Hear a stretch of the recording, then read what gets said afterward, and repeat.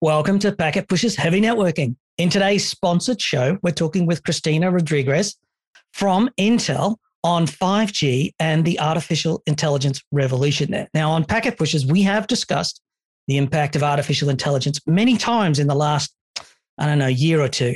And some vendors are using artificial intelligence to analyze data collected from customer networks to train AI models on network operations. And this software can make recommendations on troubleshooting and rectification. And more recently, we've seen artificial intelligence and machine learning building prepared AI models that can be delegated down to the edge of the network to integrate cybersecurity into the network. These applications at the network edge identify and react to security threats. And at the heart of all of this software and this artificial intelligence is largely the use of the x86 platform and Intel Xeon CPUs in particular. And for 5G networks, we're seeing a massive transition of telcos deploying 5G POPs using containers and VMs for network functions. The era of custom hardware is fading away, and the future is the rise of standardized infrastructure in mobile points of presence. And we're seeing applications like software-defined radios replace hardware radio decoding. We're seeing software-based firewalls instead of custom hardware with firewall software on board. We're seeing accounting functions move to the edge of the network and so on. And that is largely the topic that we wanted to talk about today, is the nature of the transition of hardware in the 5G network and even what the 5G network enables. But I think we'll leave that one for another day and focus on how the Intel Xeon platform is bringing messaging there and how it's redefining the compute around the edge of that network. So joining us today is Cristina Rodriguez. She is Vice President of the Data Center Group and the General Manager of the Wireless Access Network Division. Cristina, welcome to the show. Let's dive right in. What is virtualization and how does it relate to the momentum we're seeing with 5G from your point of view? Now, you're bringing the Intel point of view. So virtualization and how it's creating the 5G momentum that we're seeing today. Sure. And it's great to be here, by the way. So virtualization is about taking functionality that used to run in purpose-built hardware, and making it run in software. So now the network function is now a software function. And when we're seeing this transformation, and we at Intel have been leading the industry in this transformation, starting at the core of the network more than a decade ago, and now extending that into the radio access. So I think part of the transition here is that 4G was a network largely built on the 3G principles, and it was mostly built of this custom hardware. And this was from the radios right the way down to the servers. We had custom appliances running firewalls and 3G PPP gateways and all that type of stuff. But what does virtualization mean in the terms of the 5G context? Are we talking about virtualization as in network functions virtualization, where we're using software firewalls and software accounting systems at the edge? Or is it to do with just more bandwidth? Do we need more compute to handle more bandwidth and more customers? When we're talking about virtualization of the RAN, if you look at the multiple stack that made the RAN, you have your layer 1 or PHY, you have layer 2 and layer 3 and above, right? All this starting with the PHY, and then it comes the schedulers, and then it comes all the control that has to happen in that RAN. So what we're talking about when we say virtualizing the RAN, we're saying running all of that, everything in software. And why do we wanna do that? By doing that, you have now much more flexibility and scalability. We are not constrained by what you have mentioned in the hardware. You have now the cloud economics. You are running your software on a server, Intel Xeon server, that can scale up and down, and you can have software upgrades, and you can complement and add on to that the workload all the way through the entire software stack. Just give you a lot more flexibility, scalability, agility, and of course, cost of ownership that goes all the way from the actual RAN workload to your specific application. So we've got all of the agilities there, all the ilities, as I sometimes call them, which is that flexibility and upgradability. But I think the one that I like most about the software enablement of 5G. And in fact, there's two things I like about software enablement in 5G. One is the fact that we're shifting away from this, I bought a hardware firewall, and if I want to upgrade it, I have to send someone out to be there to babysit it because its way of upgrading is radically different from every other one. And this idea of using VMs and containers and service meshes and networking, steering the data through the network changes the way we think about the functions that happen in the 5G POP, right? Very true. Exactly. You got it right. It's a new way to do things, a new way to architect the network, to deploy it, and then to operate it, right? Imagine how different it is when you are changing software instead of changing hardware when you want to upgrade or when you want to do maintenance. And that's the other thing that is very interesting to me, and you were talking about, mentioning about software, is how much open up to innovation and new features, right? Imagine the amount, right? Imagine the amount of developers that exist in the world that know how to program for Intel architecture, right? For our Intel Xeon processor. Now you have millions of developers that can go and innovate and create. Now we're talking not only the basic workload, run workload, but all the way up to their application that can go and bring new values to not only for the consumers, but also for the enterprise, which is a very important piece of 5G. What you're alluding to there is the fact that if I've got a VM and it contains a software firewall, I can upgrade it because it's a VM. I can reboot the VM, but I can also back up the VM and upgrade it. And if the upgrade fails, I just return the VM to its previous image. Now, that's fairly new in telco land. In telco land, they've been hardware huggers for the better part of 50 years. Is it really? Exactly. Is it really likely they're going to do this? Like, are you really saying that? Yeah, no, just go and buy a standardized server, use the Intel Xeon platform with all the functions. We'll touch on some of the features and functions of the platform later on. Are they really going to do that? Or are they just, because sometimes telcos say one thing and do another, speak with forked tongue type stuff. This is happening, Greg. This is happening.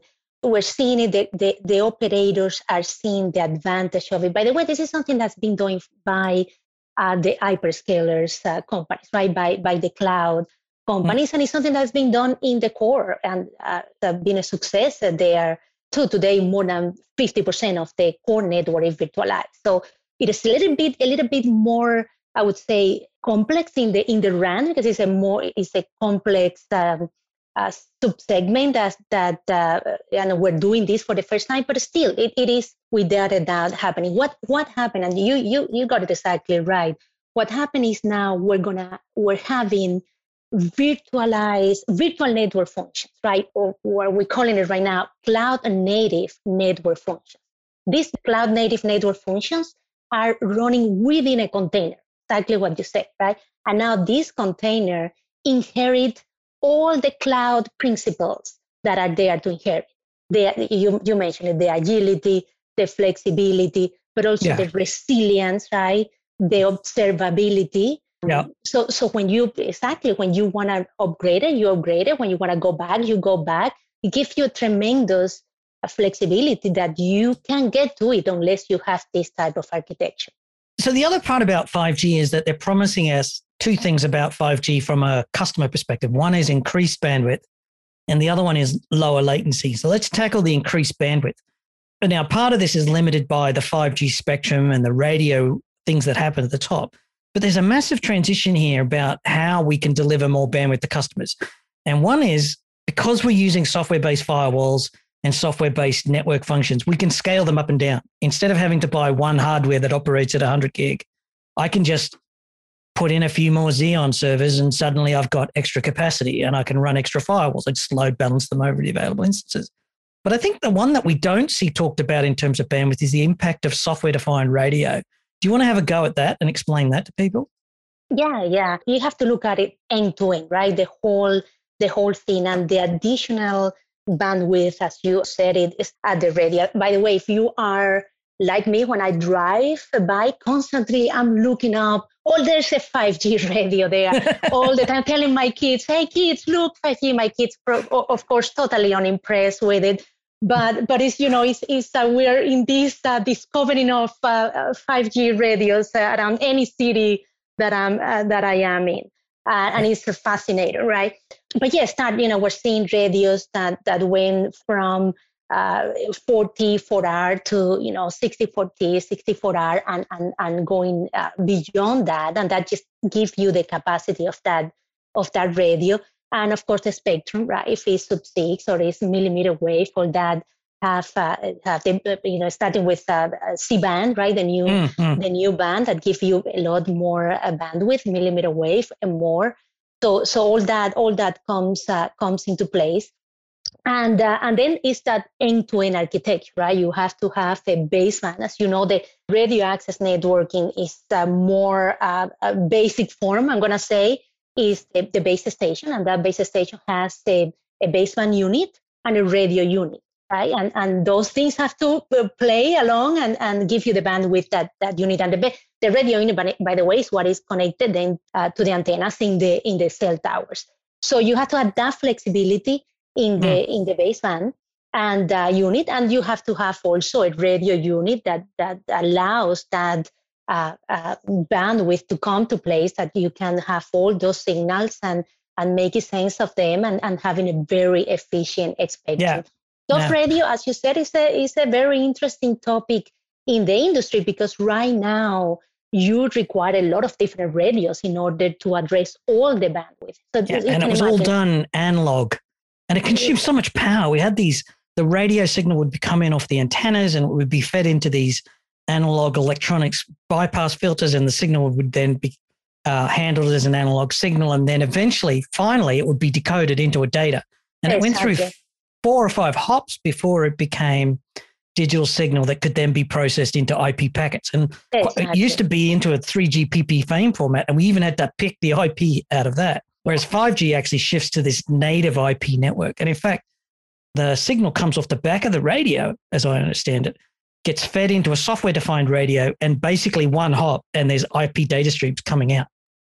Yeah, and what that gives you, if you could imagine having all those multiple radios in order to address your entire bandwidth, right? Or all the possible bands, then you have to manage all these multiple type of radios. If you have a soft radio approach, then you can reuse your platform. You can reuse your basic units. And the other thing, you mentioned something very important, which is power consumption, right? One of the most important aspect in this industry is the consumption at the cell tower, right? These are big numbers, and it makes a difference, especially when we have a society that cares about sustainability and the power consumption. Is an important topic for many of us. So being able to reduce the power, to have radio that are highly efficient and reduce the power, is a very important. I remember reading recently about a telco that's got a substantial 5G footprint, and they are saying that at 10 o'clock at night, they shut off 2 in 50% of their 5G infrastructure to save power, because the 5G signal is a very high frequency. It doesn't carry so far. So they have to install 16 times as many to get the same density, to get the same coverage. And they consume not more power, like the 5G pops themselves consume less power compared to the old ones, but the signal doesn't go as far. And this is one of these things where I hear experts talk about, and you're much more informed than I am. But that's probably great, by the way, something related to the millimeter wave, right? As you have higher frequency, the length way of the signal propagates less, right? It's just coming from being a wavelength that is shorter, and then doesn't propagate as much as a lower frequency, right? Yeah, that's just. But it has a higher bandwidth, so it's good and bad. That's the trade-off. It has higher bandwidth because you can carry much more data on the signal, but the range is much less. Yes. So you need more pops to cover the same physical space, but you can carry more bandwidth per channel. You can pipeline. You have a bigger pipe there to put data on it. Exactly. That's right. And this is what we've learned from Wi-Fi is, although we can do lots of tricks, as soon as it's a shared medium, you get congestion points when you have simplex communication. The secret of a good Wi-Fi deployment to a large extent is to define good put. That is, get the signal on the channel, get it off the channel, and then leave the channel free, the RF spectrum free for the next transmitter to come on board. And that is what 5G is about, is that software-defined radios are doing things like MIMO and beamforming, and they're analyzing where the handset is and saying, can I map the signal out of these antennas? These are all things that just weren't possible before. Exactly. So the technology, that's very true. Where we are, and this is why 5G is such an inflection point, is because there is 5G with everything that comes with it, but also the technology is ready for that. Massive MIMO, beamforming, the ability to direct that signal to the end user and have a very efficient beam, I'm going to say. All that wasn't there before. We are able to do that. Similar, by the way, we're talking about virtualization and everything else. We're at a point where the technology is ready. If you look at what we can offer with our Intel Xeon scalable processor, I'll give you a data point, by the way. We just launched in April, we launched our newer third generation of Intel Xeon scalable processor. And with that, we are able to double the throughput for a massive MIMO deployment, best in class. We did the same, by the way, power envelope, which is key. We are able to do 3 by 100 megahertz, 60/40, 64R, best in class. That's what we have. That's what we have in technology right now. We can do that now that we weren't able to do it before. And the thing here, just to contrast this, 10 years ago, you would have made a custom chip, a DSP, and you would have welded it to a motherboard and then put a CPU, an x86 CPU on the side or some other type of infrastructure just to run that DSP with a bunch of custom software. And now it's built into the CPU. Exactly. Yes. You can do everything right there on the CPU. It's the same. You have a common platform that you can scale down and up. You can deal with all the different bands, right? The low band, the 700 megahertz. You can deal with your C band. You can deal with millimeter wave. You can do macro or micro or small cells. And it's the same, your same common platform running the same software. We have a software that we call FlexRAN, reference software. And this is the entire implementation of the RAN workload. And it's there. Right? You can have the same implementation to run in all those different multi-bands, again, different deployments, different frequency bands, and you can use it with the same configuration, or you configure it different, but the same architecture.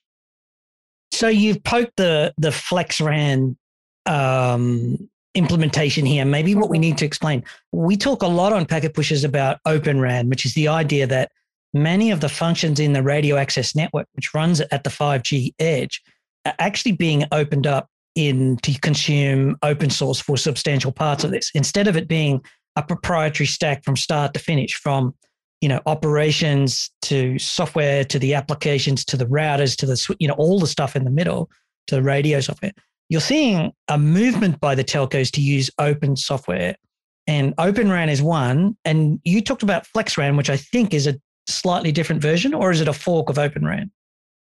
It is the fundamental piece of what the industry is trying to do. Right? You said it very well. Open RAN is about open interfaces, is about running the entire workload in general purpose processor and bringing intelligence into the RAN. Right? It's a combination of all those things.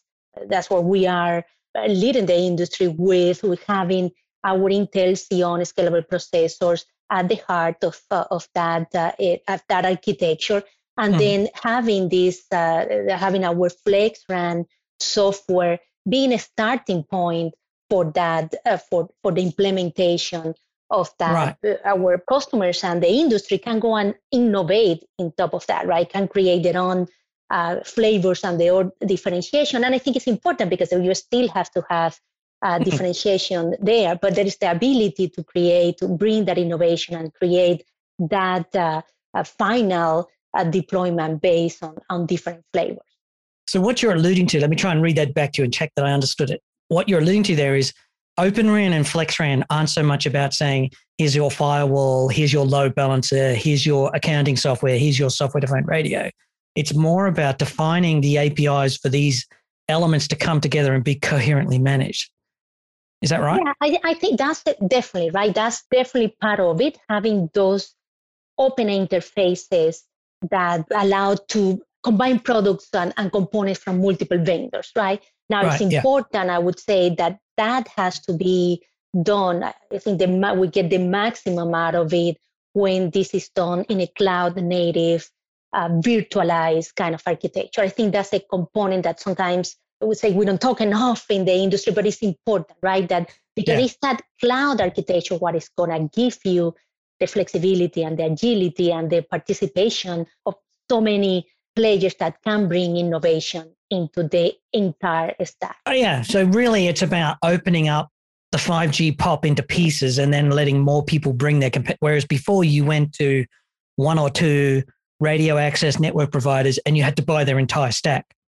And you didn't get to choose the pieces that went into it. You either signed a contract with company A or company B, and that was it. And that leaves you with a single supplier strategy, which can be a weakness as well as a strength, but it leaves you with lacking the ability to innovate in your network. So this opens up telco 5Gs to actually say, I want to change from this firewall to that firewall, or I want to have I want to have one load balancer for this function and another load balancer for this function.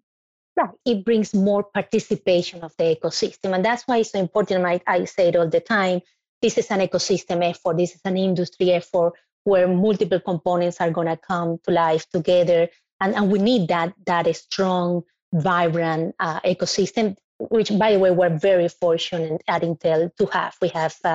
We have great partners that we have been working on for many years on proof of concept and trials. And now we're finally going into deployments, commercial deployments at scale.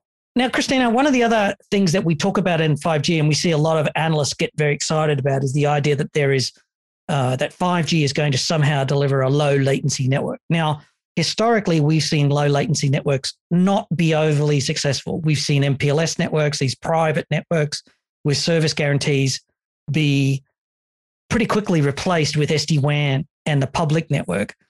Is there something about 5G and low latency that is unique and special that would go against that trend?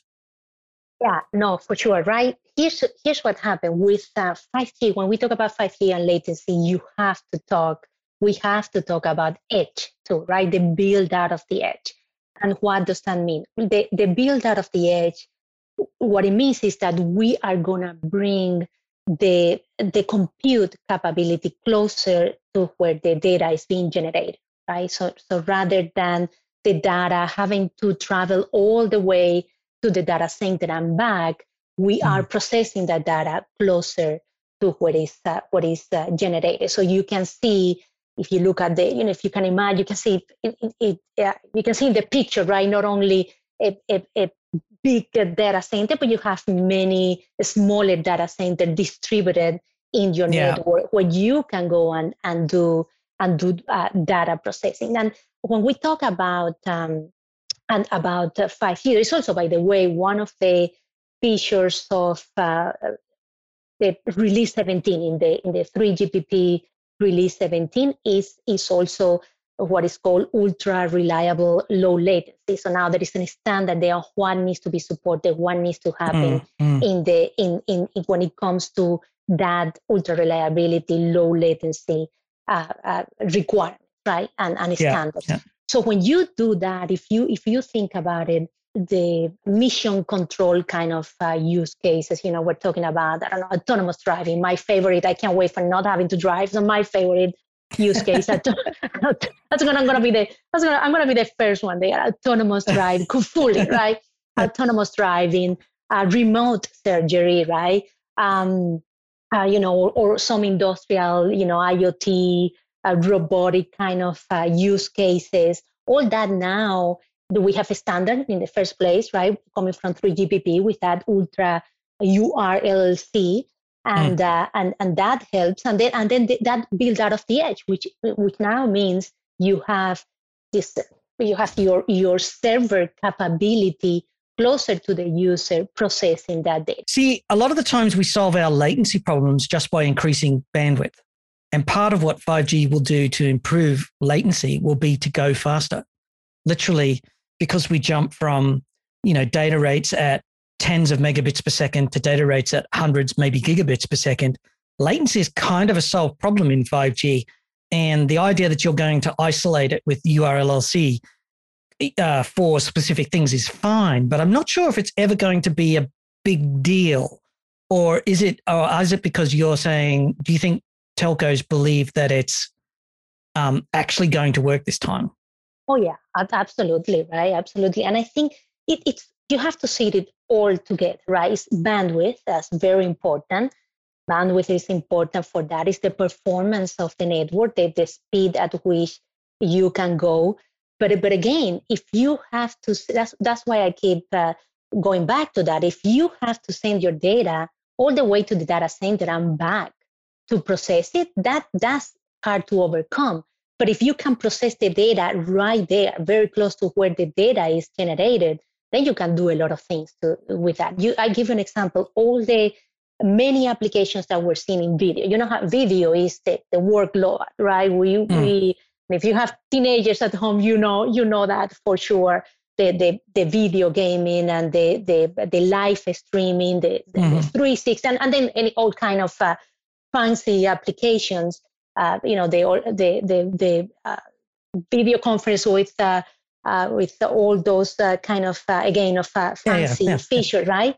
If you're gonna process that all the way, if you have to send that all the way miles away and then back, you couldn't deal with that. But if you can bring that processing closer to the user, then that's a completely different story, right? That then you are able. You have to have. If we want to make 5G, all the use cases of 5G a reality, you have to have not only the 5G standards, but you also have to have the build out of the edge. And there's another piece that I know you're gonna get to it, where we also can benefit, can give us a tremendous benefits, artificial intelligence, which I know at some point you're gonna ask me about it. But having a smart, intelligent networks that does traffic steering, and that utilize better your bandwidth, that's gonna be very important. Yeah, I guess I'm a little cynical about that because we've been talking about video streaming and video conferencing as low latency I've been in networking for 35 years, and we've been saying that low latency networking is a requirement, and yet 35 years later, it's not. What we just needed was more bandwidth. And I kind of, I hear what you're saying, and I can see the use cases. I can see the telemedicine or the mission critical. But I can also look around and say, we don't use any of those things on low latency networks today. Why do we suddenly need them now? So to me, that's an open question. But I also understand that vendors need to address, if customers say, I need a low latency network, you want to be able to stand there with a product and say, I've got something for you in case that's actually a real requirement. Yeah, I think it's an evolution first, and then it's beyond that. We talked about it earlier today when we a few minutes ago. It's about the technology being ready. 10 years ago, 20 years ago, the technology wasn't ready. Now we have the spectrum, right? The C-band spectrum and millimeter wave spectrum. We also have the massive MIMO antenna and the massive MIMO radio. And then we have the technology at the heart of that baseband. We have what the Intel Xeon scalable processor, for example, can do with all the features in the micro architecture, but also accelerations, everything that makes possible to do that we didn't have before, and it's faster and faster, right? Yeah, like I said, if we solve the bandwidth problem, I suspect we'll solve the latency problems for most people, but that doesn't mean that there's not necessarily use cases that are waiting to take it up. And then you also have the problem with stitching low latency chains together. If I'm on this 5G, then I have to stitch it into the network core. So I've got an IP optical core. That optical core needs to transition from a 10 gig or a 1 gig uplink to 100 gig or 400 gig or 800 gig in the backbone to be able to do low latency. And historically, telcos haven't done well with the end-to-end nature of services, in my opinion. So hopefully they can transition, which leads me into my point. Another part about software operated or moving away from traditional operational models is the idea that AI and analytics can change the way we do 5G RANs. And it comes down to this idea that if I'm operating it with software, I can start to use artificial intelligence to train models of operation, to train QoS engines to operate a certain way, and to actually start changing the way the cost of owning these networks. Is that right? Is that how we see it? It is that there is so much innovation and possibilities that come with AI, with artificial intelligence applied to the RAN. And for me, it's one fascinating topic, and we are doing a lot on it, and seeing what is fascinating, seeing the amount of innovation that is coming from the ecosystem, from multiple partners that we're working with. The idea here is that your network can learn from the behavior of the network, can learn and then make decisions based on that, right? So if you could, how AI works, right? You use the data, you collect data to come up with models and train those models in a behavior of the network, and then you use that to do inferencing on the new data that is coming, and then you continue doing that. And the result of that is multiple things, right? It goes from traffic steering, more smarter traffic steering, to how do you allocate your resources. And this could be your radio resources, but it could be also your CPU resources. And we certainly have a lot of features that provide telemetry. And then you can, based on that, you can, again, you can have a more efficient, you could do, by the way, you were mentioning, we were talking about the energy consumption and how some operators are turning off a part of the network at certain times. So the network can learn behaviors. Should I put some pieces to sleep or not? And we have, by the way, also a very interesting features that can provide you with tools to be more energy efficient. So it goes from resource utilization, energy efficiency. How do you provision your network in a way that again, you're not statically over provisioning for the more difficult use case. To how do you be more efficient with all your resources? Yeah, I think to me this whole artificial intelligence, although most of the time it's statistics or deep learning, it's not even machine learning or artificial intelligence. But let's leave that aside for now. This whole idea, artificial intelligence, is the idea that software can do some of the operational activities without all human, without it being all manually operated, without somebody pulling the levers and poking coal into the furnace like a steam train sort of thing. And to me, this is one of the most exciting changes. And the fact is that if you're running AI models at the edge of the network, you need hardware acceleration to get the best out of them. You need capabilities, right? You need capabilities, and doesn't necessarily has to be an additional accelerator. It's again, we're having, as I said, multiple innovations going on, but we have capabilities in our, again, Intel Xeon scalable processor that allow you to do those kind of things, and that can be used to help in the full picture, right? How do you have a RAN intelligent controller, and how do you make the best decision for your network?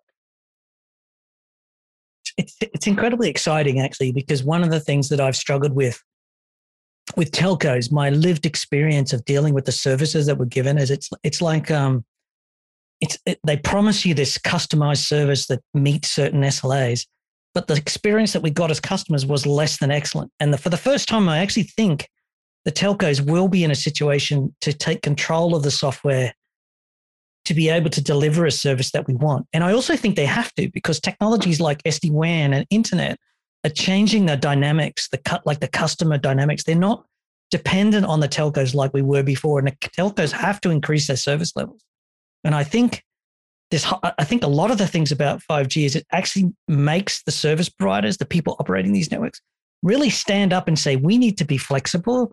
We need to be able to move faster, but we also need to be able to control costs. But we don't have to deliver all this crazy stuff that we used to deliver in years gone by.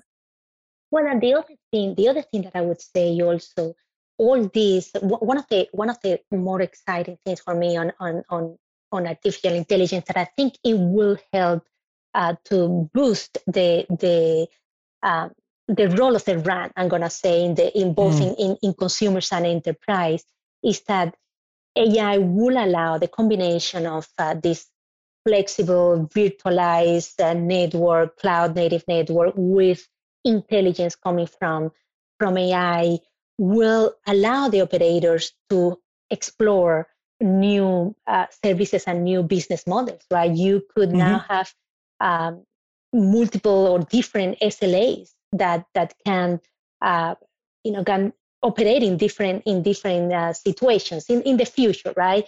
And network slicing, by the way, is another example. You want to be able to address different use cases without having to over provision your net, right? So I'm going back to my favorite one, autonomous driving, right? If I'm driving in my or sitting reading a book in my autonomous driving car, and I'm driving by a college, say campus, I don't want my bandwidth to be affected because there is a new movie that everybody on campus is downloaded on a new video game or whatever, right? Yeah. So having that network slicing and having that SLA that protects that use case is going to be very important for the future. I think there's a use for that, but I don't think it's as big as it used to be. Like MPLS was used for network slicing so that we could slice it up. And I think there are customers who will extract value from it, but I suspect that customers are going to be much more discerning in the future. They expect that when they get a network slice, it's going to perform. And more importantly, customers have analytics and monitoring that they never used to have before. And they're going to be watching the telcos to say, oh, I see that you promised me this level of service and you're not meeting it.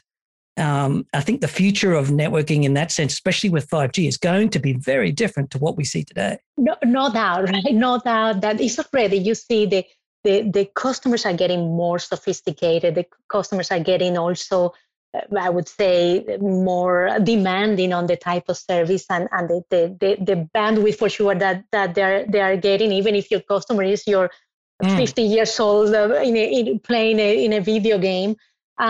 So there's going to be there. And I think the future is going to be a lot about that user experience, right? We recently I was having a conversation about a video and how, how customers want, and this is in the consumer side, how customers want to be their own digital director, right? So you are watching a video and you want to be able to transfer the video to your phone if you have to go check something outside the room, or you want to choose the next, the end of the movie, all kind of things. So that user experience, and it's gonna, yes, and I understand that it's a difficult conversation to have with a customer say, no, I can't give you bandwidth because I have these other use cases that is more important than because somebody's having these other more constrained. But there are differences this time around. There are some really radical differences. Like when I look at an Intel server, it's got this Xeon CPU that's got these features that we talked about in terms of accelerating performance, but you've also got network accelerators, you've got Ethernet adapters that are way faster than ever before, you've got Optane type memory architectures that you can use to accelerate your VMs and your containers if that's what you need. And more importantly, aside from all the hardware, you've got software toolkits. These features that take advantage of all these hardware acceleration features are all built into Linux. And if you want to be using eBPF, then you run it on a Xeon server, and all of a sudden you can get 400 gigs of data throughput out of a pretty standard Xeon, type of capability, even doing advanced data processing on the low. There's a massive transition happening here. Massive, and that goes back to the readiness of the technology, the roadmap that the product that we have today, and the roadmap that we are having in front of us. We have again a very rich portfolio of IP networking, and we have been working and putting a lot of investment in our roadmap. And I was just mentioning what we get with the Intel, the newest third generation of Intel Xeon Scalable processor, and being able to do the 3x100 megahertz 64T 64R. That's definitely something, right? That. It is kind of boggling. All of that does, but you've got to be really, really into that. Unfortunately, we're running out of time for today's show, and I want to thank Intel for sponsoring today's show, and for Christina to coming on to being a great guest, to keep throwing out some viewpoints there on 5G that I hadn't thought about, and then taking the challenge to come back at me on some of the key points, which makes a good discussion either way that you want to look at it. If you want to find out more about what you've heard today, head on over to networkbuilders.intel.com. That is their website where a lot of Intel information relating to networking is actually held. There's a lot of white papers there. If you wanted to get up to speed on the various features of network acceleration and how the crypto engines work inside of the Xeon, new Xeon platform, there's a bunch of white papers there that you can get a hold of. And as always, you should remember that Packet Pushers has this and many other fine free technical podcasts up on our website at packetpushers.net. If you like it, it would be really helpful if you could go and click the like button and say, maybe just tell your friends at work that listening to the Packet Pushers has made your day, or not, as the case may be. And as always, remember that too much networking would never be enough.